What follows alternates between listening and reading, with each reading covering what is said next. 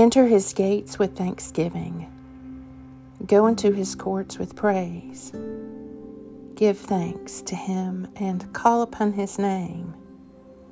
Today is Sunday, February 13th, in the season of ordinary time. Take a moment to be still and become aware of God's presence within you and all around you. Satisfy us by your loving kindness in the morning. So shall we rejoice and be glad all the days of our lives. I will give thanks to you, O Lord, with my whole heart. I will tell of all your marvelous works. I will be glad and rejoice in you. I will sing your name, O Most High. In God the Lord, whose word I praise, in God I trust and will not be afraid. For what can mortals do to me? A reading from the Gospel of Luke. Jesus said, "Can you not buy 5 sparrows for 2 pennies? And yet, no, not one is forgotten in God's sight. Why, every hair on your head has been counted. There is no need to be afraid. You are worth more than many sparrows." Luke 12:6-7. In God the Lord, whose word I praise, in God I trust, and will not be afraid. What can mortals do to me? The Morning Psalm. Hallelujah. Sing to the Lord a new song. Sing his praise in the congregation of the faithful. Let Israel rejoice in his Maker. Let the children of Zion be joyful in their King. Let them praise his name in the dance. Let them sing praise to him with timbrel and harp.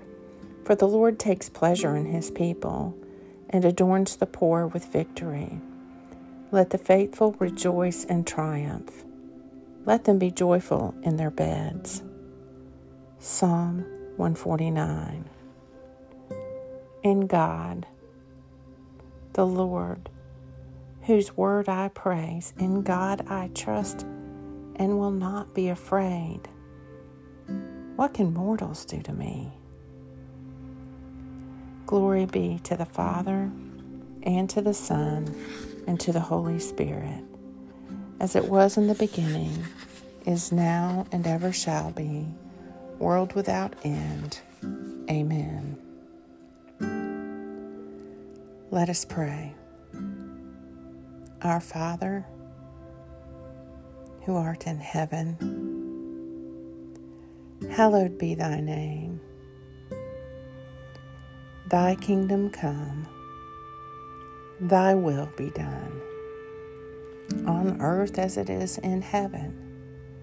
Give us this day our daily bread, and forgive us our trespasses, as we forgive those who trespass against us. And lead us not into temptation, but deliver us from evil. For thine is the kingdom, and the power, and the glory forever. Amen.